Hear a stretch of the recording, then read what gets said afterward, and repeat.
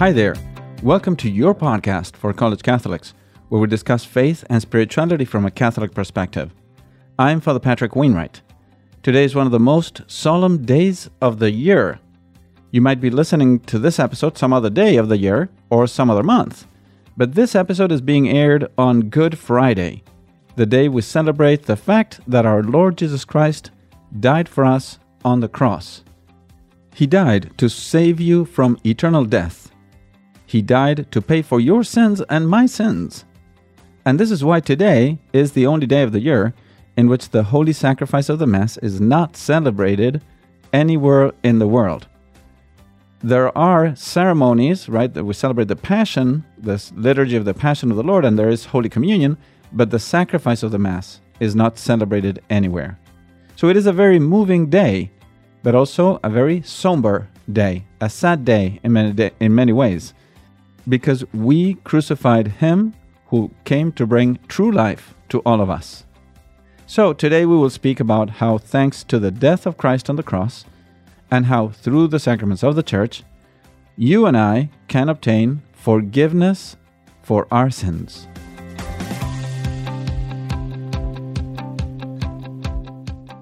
There's a very moving scene in the life of Saint Joan of Arc which caught my attention. Saint Joan was born in Domremy, France around 1412 and died at the stake in 1431. She is the famous French peasant girl who freed France from the grasp of the English by leading the French armies in battle.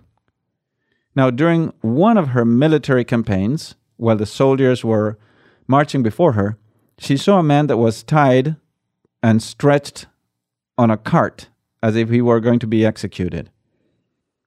She asked about the man, and she was told that he was charged with desertion, found guilty, and now he would be soon executed. So Joan asked to speak with him. She had him untied from the cart. The man had gone to see his wife, who was about to die, so that she would not die alone, as he was all that she had. He had then tried to rejoin the army, but had not arrived on time. He finally caught up with the rear guard of the army, but then he was arrested. The man was very tall and strong, and he had been an excellent soldier. Moreover, his battle axe was still next to him. Now, after hearing the story, Joan asked him if he realized that returning to the army meant his execution. And he said he did. But that when he lost his wife, he had lost everything he had left. So he tried to reach the army and had not intended to be a deserter. St. Joan decided to cut off the cords that were still binding his hands. She even dressed the wounds of his wrists and decided to forgive the life of the soldier, and declared him, moreover, to be free, even against the advice of her generals.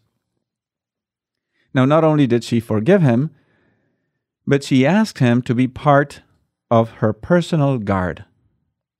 This man, who was nicknamed the Dwarf because of his high stature and incredible strength, was infinitely thankful to St. Joan and fought bravely the rest of his life to defend Joan in every battle that they went. In fact, that's how he died. He died while fighting against incredible odds, trying to prevent the enemy from apprehending and killing Joan. So this example, which is pretty moving to me, is a good comparison of what happens to us through baptism and also through the grace of the sacrament of confession. In the Creed, we say that we believe in the forgiveness of sins. Now, that may sound something obvious in many ways, but it was not always that obvious. God had created man to live with Him forever in heaven. So in God's plan, man had to choose to be with God out of love. So we were given like a time of a test in this earth. This is why God placed Adam and Eve in the Garden of Eden at the very beginning and gave them an opportunity to choose good over evil. The result, however, was that Adam and Eve allowed themselves to be tempted by Satan and broke away from God. And that's what original sin is. Now, the result of this original sin is that we now are not only separated from God forever, but we would never be able to enter heaven if things were to stay just that way. So I think this is a key concept for us to understand. It is impossible for man, by his own strength, to restore that friendship with God and regain access to heaven. And this is the effect of sin. Sin is, therefore, an action that breaks the law of God, that offends Him, and therefore permanently destroys our relationship with Him. Unless God intervened, and through His infinite mercy forgave our sins, we would all be inevitably condemned to hell after our death. So to be forgiven of our sins would be for us so improbable, like it was for the dwarf, of whom I spoke earlier, to be forgiven from his death sentence. So in the same way, to be forgiven of our sins should be a life-changing experience, as it was for the dwarf, the soldier of the French army, to be forgiven from his desertion and not executed. And this is the amazing thing that Jesus Christ did for us on the cross. He became man, and He died on the cross to pay for all our sins and restore our relationship with God. So what was impossible for us became possible thanks to Jesus Christ. To be forgiven of our sins, to have a personal relationship with God the Father, to be healed of the deepest wounds of our sins, and regain access to heaven was and continues to be impossible for us if we depend on our strength only. But in Jesus Christ, and thanks to Jesus Christ, all this is possible and is indeed real. And this is the power that Jesus Christ gave to the apostles and through them to the whole church. So there are two passages in the Gospels that illustrate this. The first one expresses how Jesus Christ gave the church the power to forgive sins through baptism. In Mark chapter 16, verses 15 and 16, we read, "And He said to them, 'Go into the whole world and preach the gospel to the whole creation. He who believes and is baptized will be saved, but he who does not believe will be condemned.'" And the second shows when Christ gave His apostles the power of the keys, that is, the power to forgive sins through the sacrament of penance. And we read that in the Gospel of St. John, chapter 20, verses 22 and 23. "And when He had said this," we read, "He breathed on them and said to them, 'Receive the Holy Spirit. If you forgive the sins of any, they are forgiven. And if you retain the sins of any, they are retained.'" So, baptism is necessary for us to be forgiven from original sin and receive the grace of God. It also forgives any other personal sins that we might have committed from our birth to the moment of baptism. However, because we can sin again after baptism, Jesus established also the sacrament of penance, also called reconciliation or simply confession. Through this sacrament, if we confess our sins properly and with the right dispositions, Jesus, through the absolution of the priest, forgives all our sins. And this is what we read in the Catechism of the Catholic Church, number 982. "There is no offense, however serious, that the Church cannot forgive.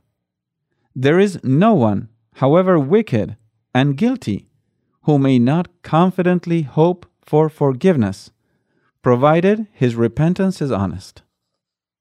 Up to there, the Catechism. So God wants to forgive your sins. He only asks that you be truly repentant and do your confession well done before a Catholic priest. So God wants to forgive your sins, and He wants to do it in a visible way, so you can have the assurance that your sins and all of your sins have been forgiven. And this is why He wants to forgive sins through the ministry of the church. So here are a couple of suggestions for you to have in mind. First of all, it is by the action of the Holy Spirit and by the merits won by Christ on the cross that the church has been given the power to forgive sins. The forgiveness of our sins is something truly incredible, for which we must always be infinitely grateful. We cannot take it for granted, because it is truly and always a gift of God. Another thing is that the death of Christ on the cross shows us, on the one hand, the seriousness of sin. In fact, it is because of sin that Jesus had to die on the cross. But on the other hand, His death on the cross is an amazing reminder of the infinite love that God has for you.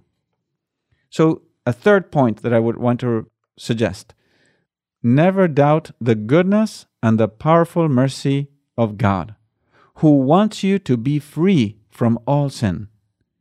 He is willing to forgive your sins and all your sins, however grave they might be.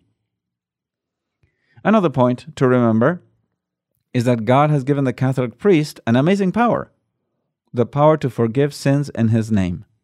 Now, this is a power of and for service, a power for your good, a power intended for your salvation. So pray for priests. Pray for the perseverance and sanctification of priests.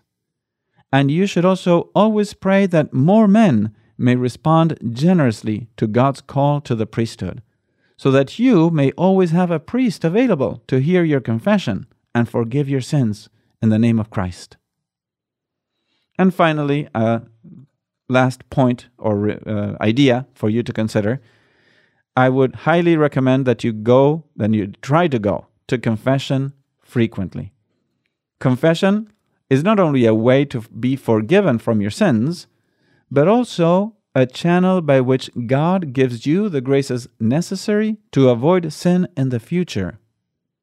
It is like a weapon against sin. We can't win this battle alone. We need God's strength, and He will give you that strength through the sacrament of confession.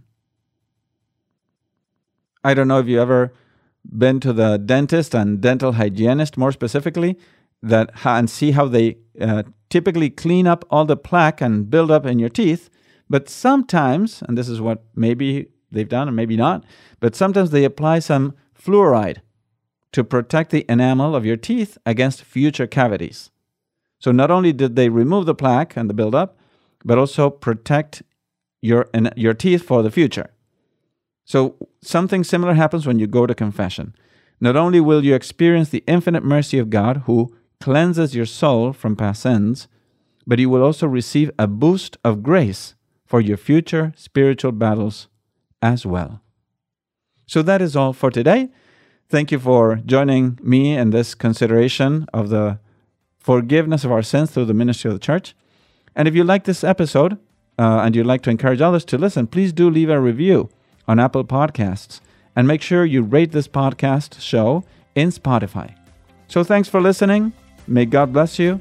We'll see you next time, and I hope you have a blessed Easter. Take care.